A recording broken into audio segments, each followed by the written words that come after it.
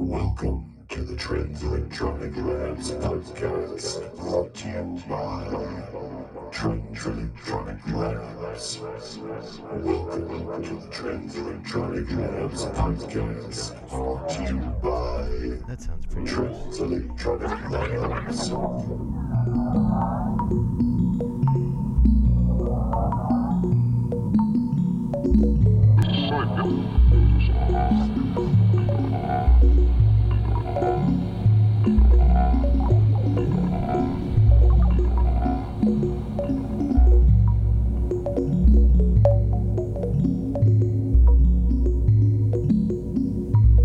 What we're listening to right now is some live performance-ish jam on something that's called the Polyend Tracker. And I was really excited to get this device because I was an old school tracker head back in the day. And by back in the day, I mean like back in the late 80s, early 90s when trackers were really just software on an old Amiga. And that's before the trackers made their way over to the PC world, which was also a nice like second coming for those guys. Those guys being the trackers, could be girls. I'm not gender specific with my technology, and forgive me if I say things that are a little old school. I mean, well, I love you. This is that podcast thing I was talking about earlier with Robot.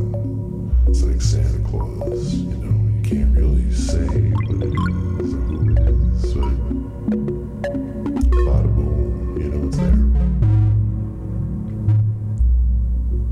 During the podcast, I'll be trading off with the guy that's driving over there. There's another guy that did the original recording in a different, I think it was like a different time stream that he existed in, because it was like before this, but also after it. Because, you know, it's not like linear or anything. So it was before it and it was after it. And, you know, when you have something coming up, the future affects the past before it happens. That's why they call it the future. It's always there, it's doing its thing. And yeah, it's going to make a difference in today.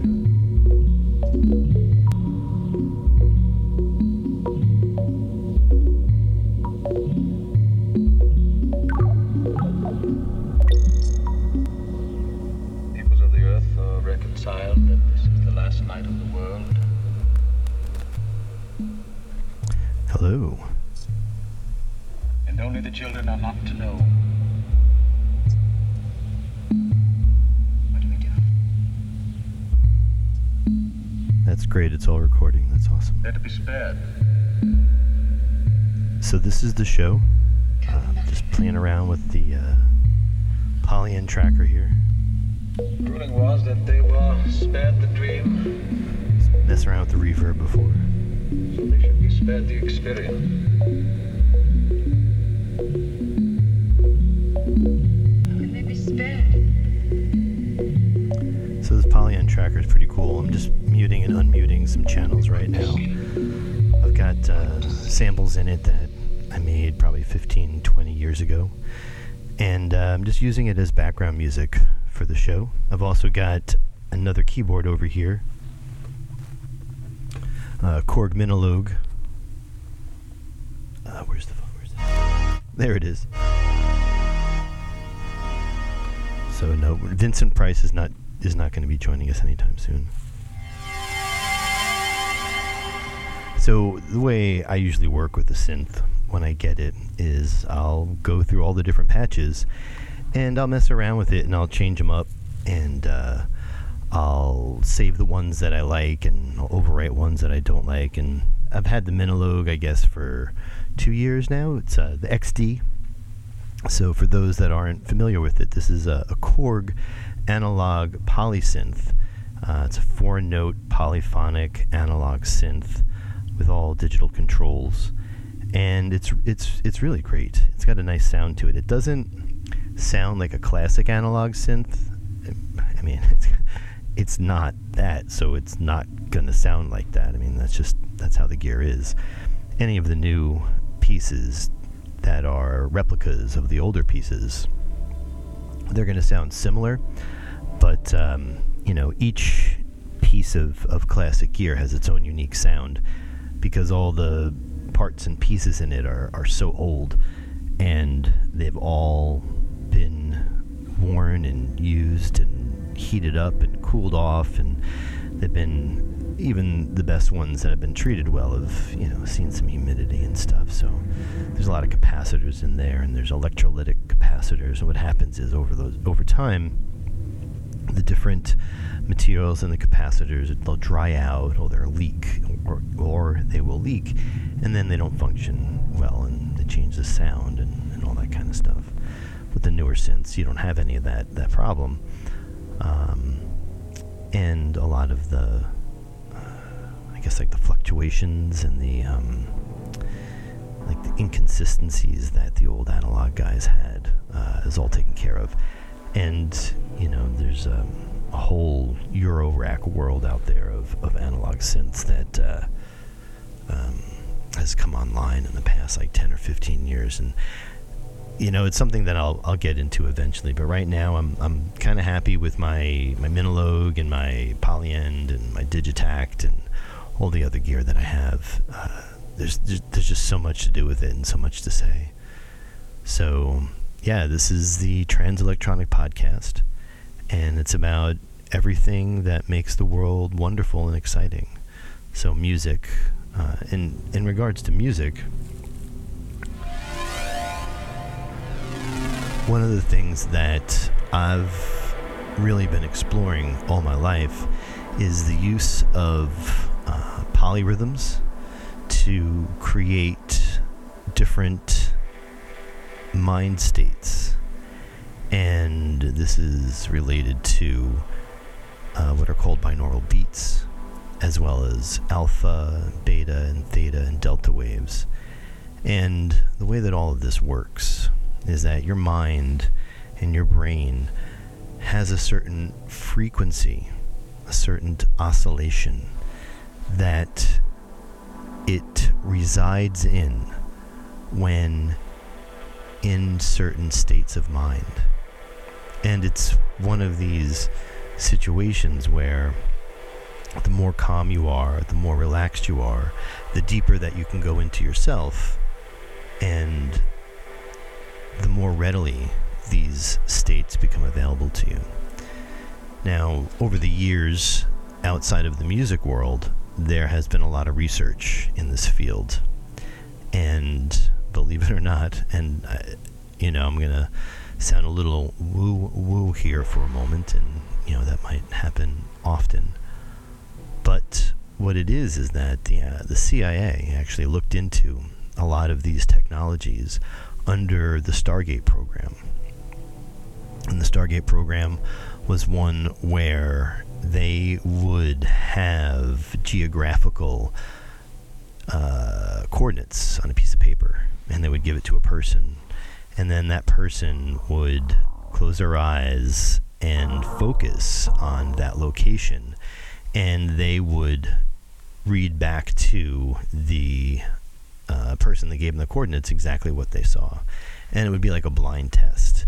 And they were able to get really excellent results where the person that was viewing those coordinates without ever seeing them before was able to describe what was there. Furthermore, the Stargate program was able to view things through time. There's one particular report that was released under the Freedom of Information Act requests that talks about viewings on Mars. And one of the things that's super interesting about it is the coordinates of the first location is actually Cydonia on Mars. if you search on YouTube for any of the CIA documents, you can find a lot of information out there about it. There's a really great channel called It's Redacted that has some really great content. Yeah, there's some really fantastic stuff out there. But getting back to the brain entrainment and the polyrhythms and the alpha and beta theta waves, what does all this have to do with that, RJ? Well, when they were doing the research into ESP and into these different, in the Stargate program, they had them hooked up to a brainwave monitor, and they noticed that when the brain would fall into either alpha, beta, or theta, that's when they would get the best viewings for the coordinates and stuff like that. Now, what does this have to do with music? Well, when we're talking about these different wavelengths in the mind, what happens is if you've got, say, a sine wave that is at, say, 200 hertz, right? We want to kind of, you're going to hear that a lot, and it's kind of going to be like in your gut. But then what you do is you take another one that's at like 208 hertz, smash it on there, make sure that they're out of phase, and then all of a sudden you've got this 8 hertz tone, beating, B-E-A-D, like, coming right at you. And what happens is you focus one sound on the right, one sound on the left, and your right ear hears what's going on the left side of your right ear. The left brain hears the right ear, right brain hears the left ear, and entrainment ensues. And there's different frequencies. There's I think there's like a 2 hertz, a 3, a 5, all down there. And the lower, the deeper into the consciousness that you go.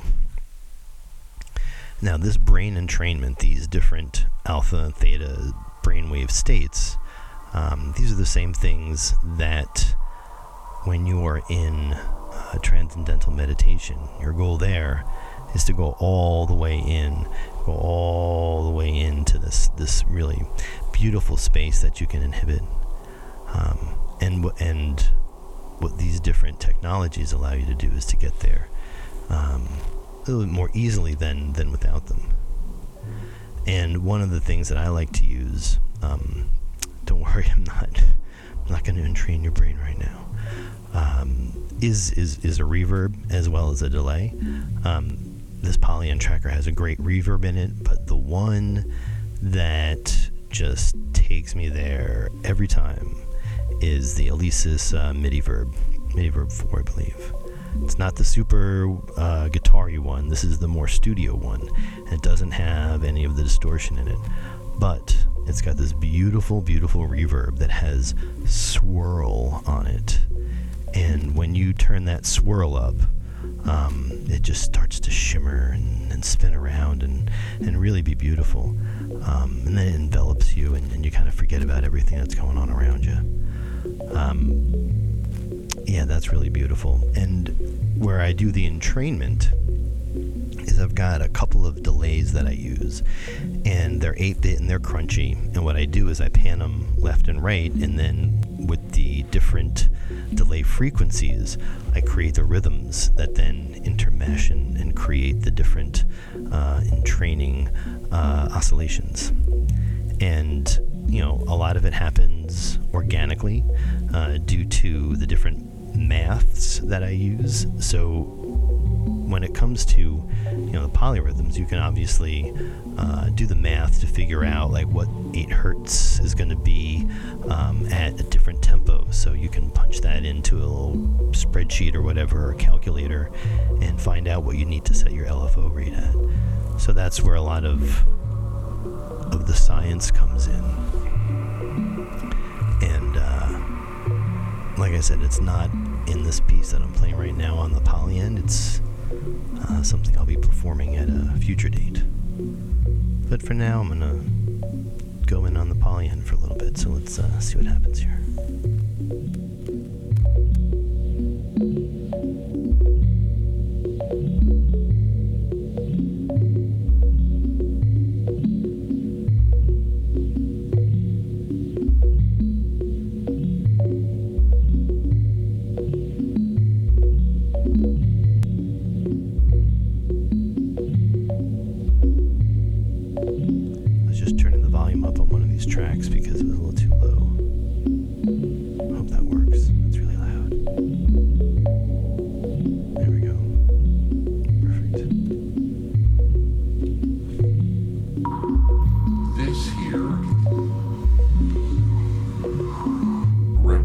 is the surface of life.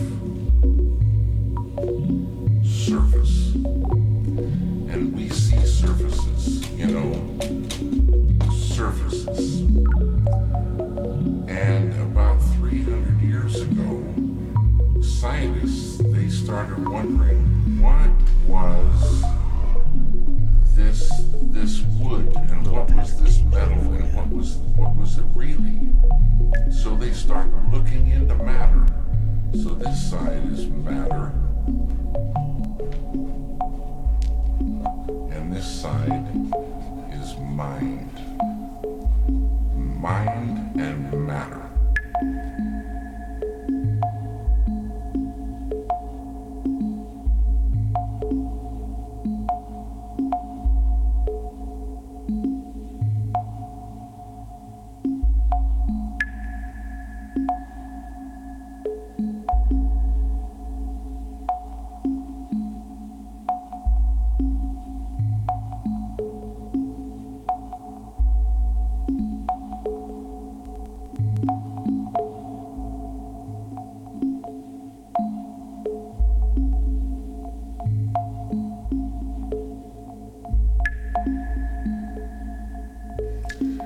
And the scientists, well, they discovered molecules.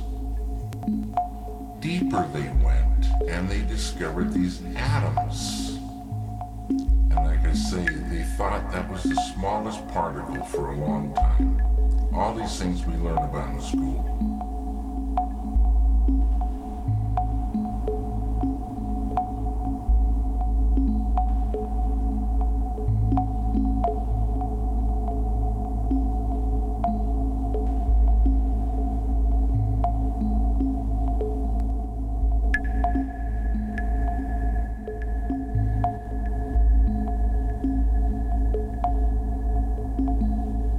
So that this is a feature on the Apollyon that's called space. And it really puts a lot of, sounds like out of phase information in the center of the stereo field. I don't really care for it. You turn it all the way up and it kind of gets weird. This is what they call bass boost. I can't quite tell what it does. I'm sure it's going to boost the bass, right?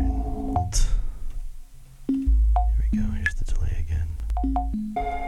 Here's the overdrive. It's got a limiter in here, and it's cool. It's a little loud, but that's okay. We like it loud in the Trans Electronic Lab.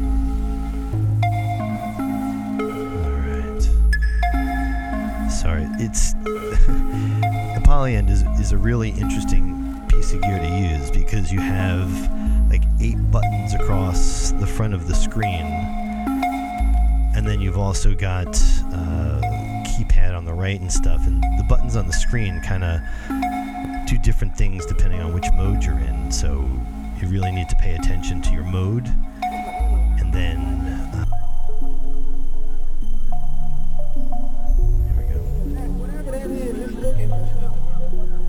you can hear that aliasing, that kind of whine on there. I'm going to go ahead and turn the anti-aliasing back on because that's plenty noisy. I really do not need it more noisy than that. I like noise, but and again, this is chirping. That is the resonance on the low pass. It's a great device, but that filter always just loves to distort no matter what you do, unless you turn the resonance all the way off. It really shouldn't break up. It's 15. Yeah, you can hear it chirping. So Polyend, if you hear me, I know I put a bug in about it into the GitHub, which is awesome. But yeah, that's kind of that resonance kind of chirps on this here. All right, we're going back to our pattern. I'm gonna hit stop for a second. Pattern. All right. So the patterns I want to play for you now are ones that I worked on probably about a month ago. And it's a series of like 4 or 5 patterns. And if I'm not mistaken, degraded hit. Okay. There's another suite of patterns that I made that are with this sample from the basement of the house that I owned up in Pelham. And there was a piano when I bought the house with my partner at the time. And I made all these samples. Didn't use them for years. And then when I got this guy right here, I made a bunch of songs with the piano sample. I think this looks like them over here. Yeah, this looks like it. I don't know how awesome this is going to be, so please forgive me if this is horrible. I'm going to mute this like this, and I'm going to turn this up. Here we go.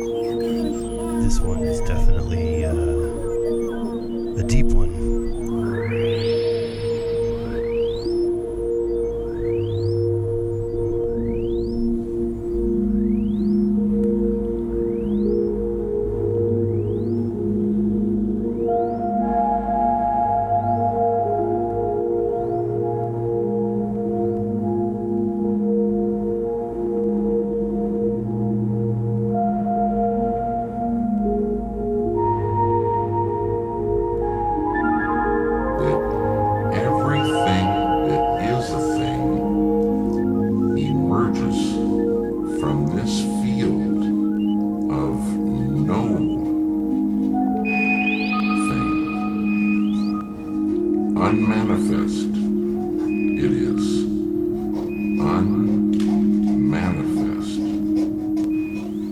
It is no hyphen thing, but all things come from it. Anything that is a thing has emerged from this field of unity.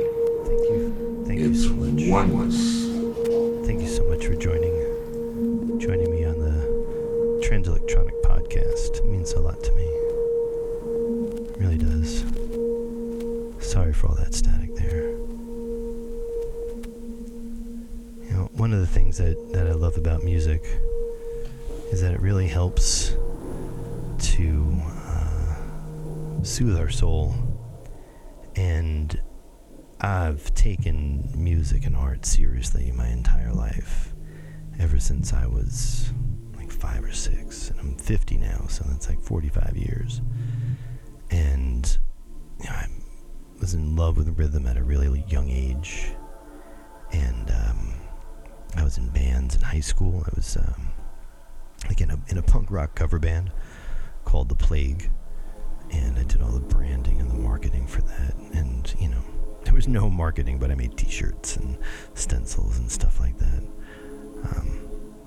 And I took it seriously. You know, I always wanted to be a professional artist and musician, but more an artist, right? Because I went to college for sculpture, and I did that for a good long time. And after college in the 90s, I spent a good year and a half at a studio in Plainview called Interzone.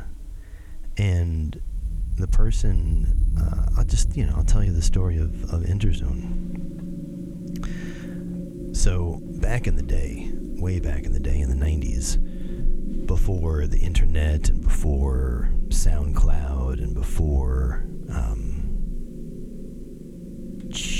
before anybody that I knew was making records, we're talking like 92, 93, maybe 94, early 90s. And I was doing a lot of tracks on my Amiga at the time. So I had to be around like 92, because that's really when I hit my stride with the Amiga and the tracker.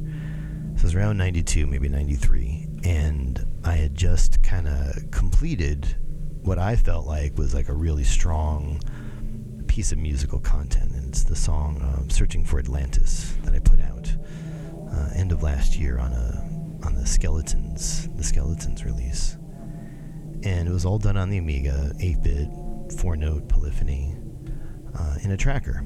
At the time, I did not have a modem for my Amiga, so it was just me in my little world, like I like to be, because I like to be in my own world. It's helpful. I'm on the spectrum. I'm more creative and much more comfortable this way. People really make fun of me and put me off, and I really just prefer to be in the studio by myself. I don't like performing on stage. I don't like having to do all that kind of stuff. It's not fun for me. I don't enjoy it, because I don't like having to like put on this act for people and perform. I'm not a beast to perform for you. I'm an artist with a message and an idea and a vision. So, it's 1994, and I'm working at the studio, and I'm working on tracks for an album. Now, the studio didn't exist. The way this came about was my friend Keith said to me, he's like, "Hey, listen, you're really talented. I really like what you're doing. I want to build a studio. Why don't you move all of your gear into my basement, where I've got this 32-track Mackie board and 3 ADATs. So we've got 24 channels of ADAT on your 32-channel board, 8 buses." And he showed me this like wall of effects that he had, and Sonic TV4, Roland, SRV 330, and the list goes on. Eventide harmonizers, all sorts of stuff. So I'm like, so what's the catch? He's like, well, I want to manage you, and we'll make this record together, and I'll help get you out there. I'll help launch your career. I'm like, wow, this is, I'm like, really? He's like, yeah, great.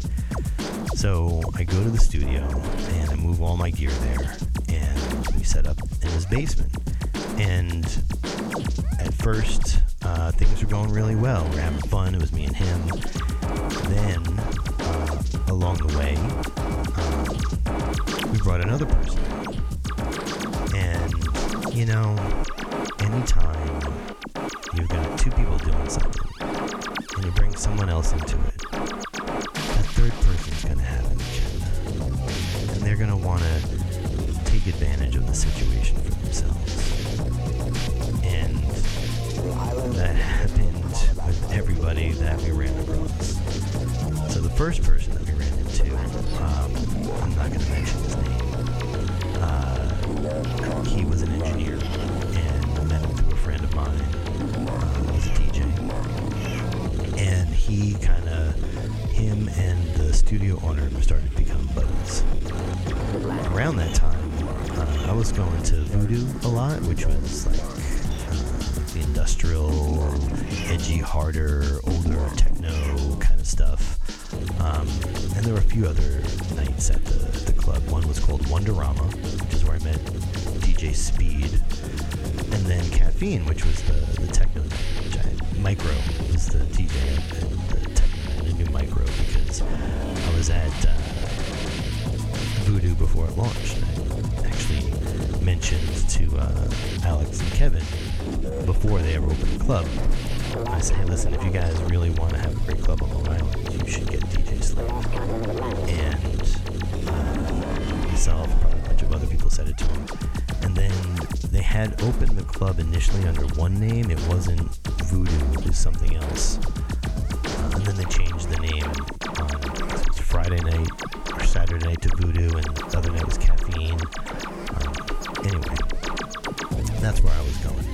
And I met this guy, DJ Speed, and he was DJing at Wonderama, which was like Stone Temple Pilots.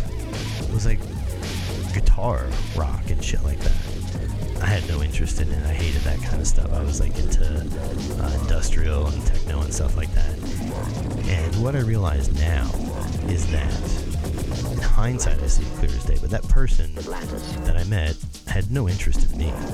All they cared about was learning everything they could from me and then using that knowledge for themselves. Now, why am I telling you this? Because as a survivor of narcissistic abuse, we are really programmed to attract all the weirdos and all the freaks out there, and we're just like freak magnets. So if there's somebody that's going to be either abusive or manipulative, boom, they come right to us, any of us survivors. And then what happened, and this is in hindsight, I see it, he slowly separated me and drove a wedge between myself and the studio owner, saying, you don't need him, you can do this on your own, I can help you, we got to get you out of there, he's smothering you, he's not helping you, he's not doing anything for you. And then along the way, what I did was like, hey, studio guy, do we have any sort of contracts here? Do we have any sort of documentation that's spelling out what you're going to do and what I'm going to do?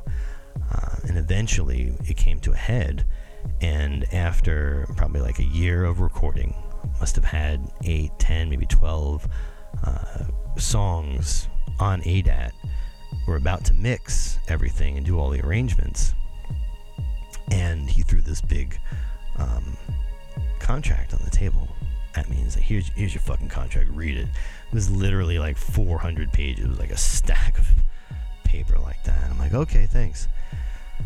I took it, and I freaked out. Like, I had put all of my time and effort into this, like a year and a half of my life, maybe even 2 years, 94, 95.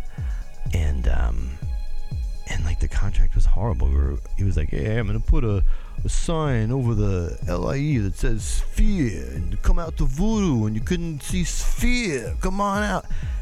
It's like I was called Sphere at the time. It was just pre-Trans-Electronic Theory. So there was no plan, there was no like media buy, there was no idea for like reaching out to radio stations or like a tour. I'm like, what about a tour? And this guy, he had no vision for what needed to happen, and I was freaking out. So I clearly I didn't sign the contract. And then I pulled one day while he was at work, because we were all working.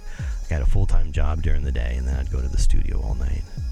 One day while he was at work, I went by and I pulled all my gear. I told him I was going to take some of my gear, and I just took it all. I was freaked out. I didn't know what to do.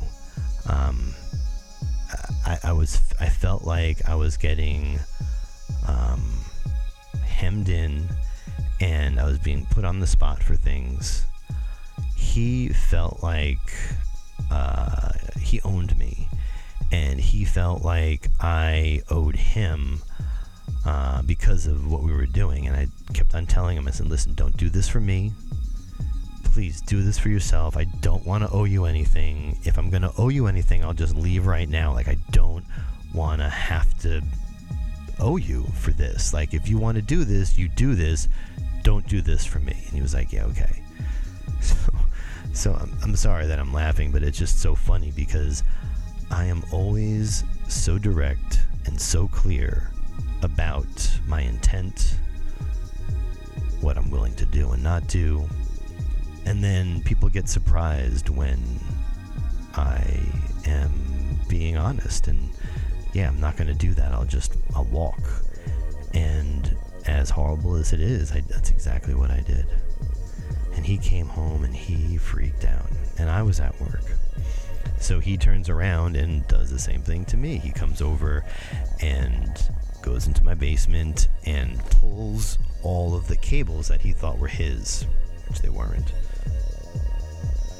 Pulled all the cables out, and I came home, and him and the other guy had done it, you know?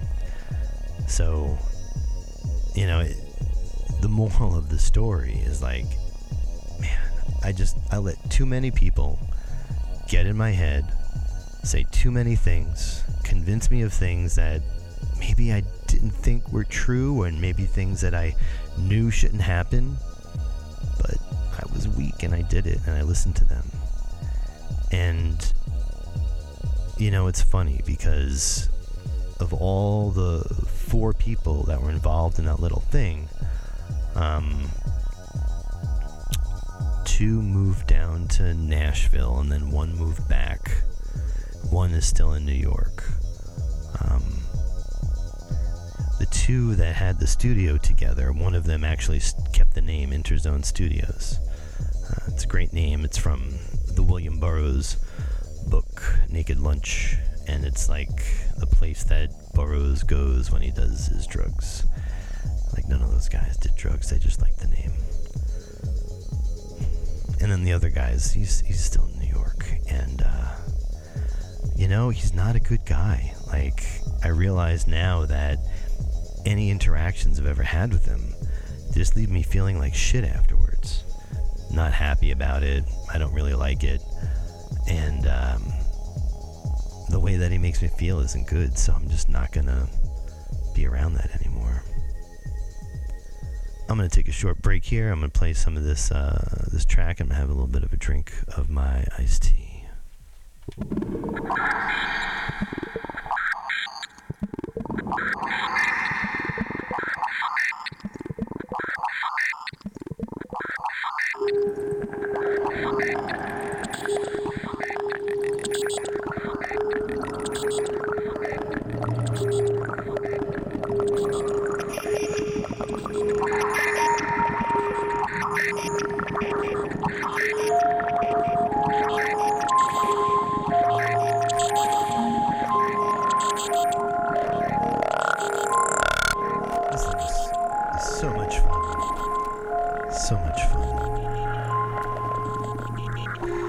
So that was intense, you know, and life really doesn't need to be intense. you need to take care of yourself. You need to trust yourself. You need to listen to your inner guide. You know, you need to protect your inner child. This world, it'll beat you down. And it'll do its best to try to convince you that you're not good enough for something. But don't listen to it. You know you are. You know you're awesome. Man, so many people, they'll say, oh, I know you like blah, blah, blah. Right? And blah, blah, blah. Oh, man, I know you like that kind of music, so here you go. And it'll be some, like, horrible song. And I'm like, who do you think I am? I don't like that. But you know what I mean. Like a backhanded compliment or something like that. Yeah. So, man, this is fun, but I think I'm going to wrap it up now. And the last thing I've got here is another one of these little, you know what, actually? I've got a song, and it's kind of cool. It does a phasing thing. Let me turn the tempo up, because it's got to be pretty fast, I think. Like 180 maybe? Let's see, hold on.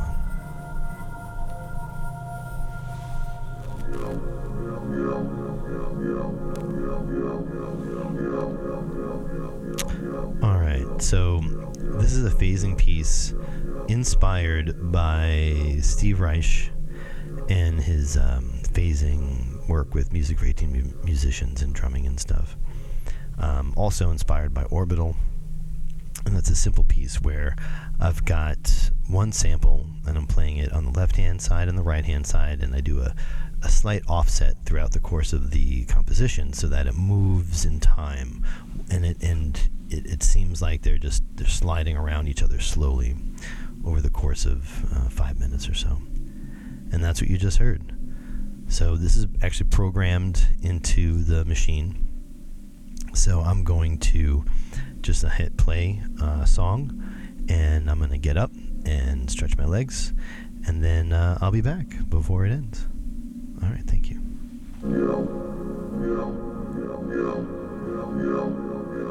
But all things come from it. Anything that is a thing has emerged from this field of unity. It's oneness. The scientists know this exists, but if they wanted to get there, you can't get there. It's unmanifest. You can't walk into this field. But any one of those scientists could practice a technique, transcendental meditation, which, remember, true happiness is not out there.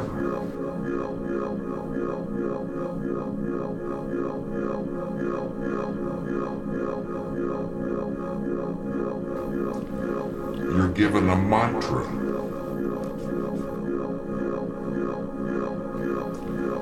You're given a mantra.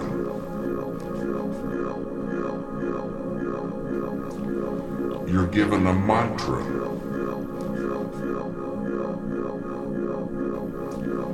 You're given a mantra.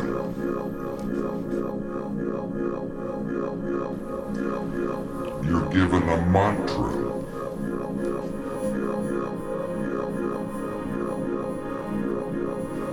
Mantra, a very specific sound, vibration, thought. A mantra, a very specific sound, vibration, thought. Very specific. It needs to be life-supporting at all deeper levels. And that mantra that you're given, that Maharishi gives, the key that opens the door. The mantra turns the mind within.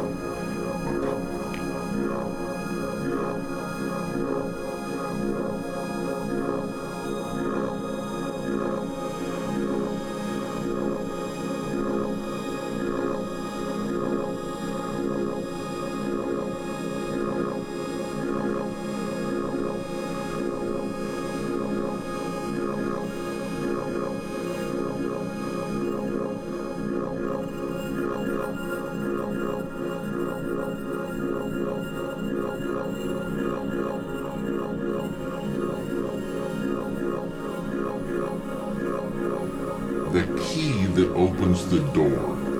The mantra turns the mind within, turns the awareness within, and you naturally dive. Why is it natural? Because each deeper level of mind and each deeper level of intellect has more happiness. And the deeper levels of mind has more happiness. And the deeper levels of mind has more happiness. And the deeper levels of mind has more happiness.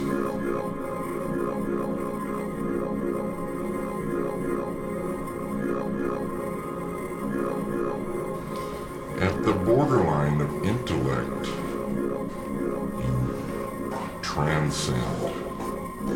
Transcend is the key word. It means to go beyond. And this brings us to the end of another Transelectronic podcast. Thank you for joining. We look forward to entertaining you again soon. Cheers.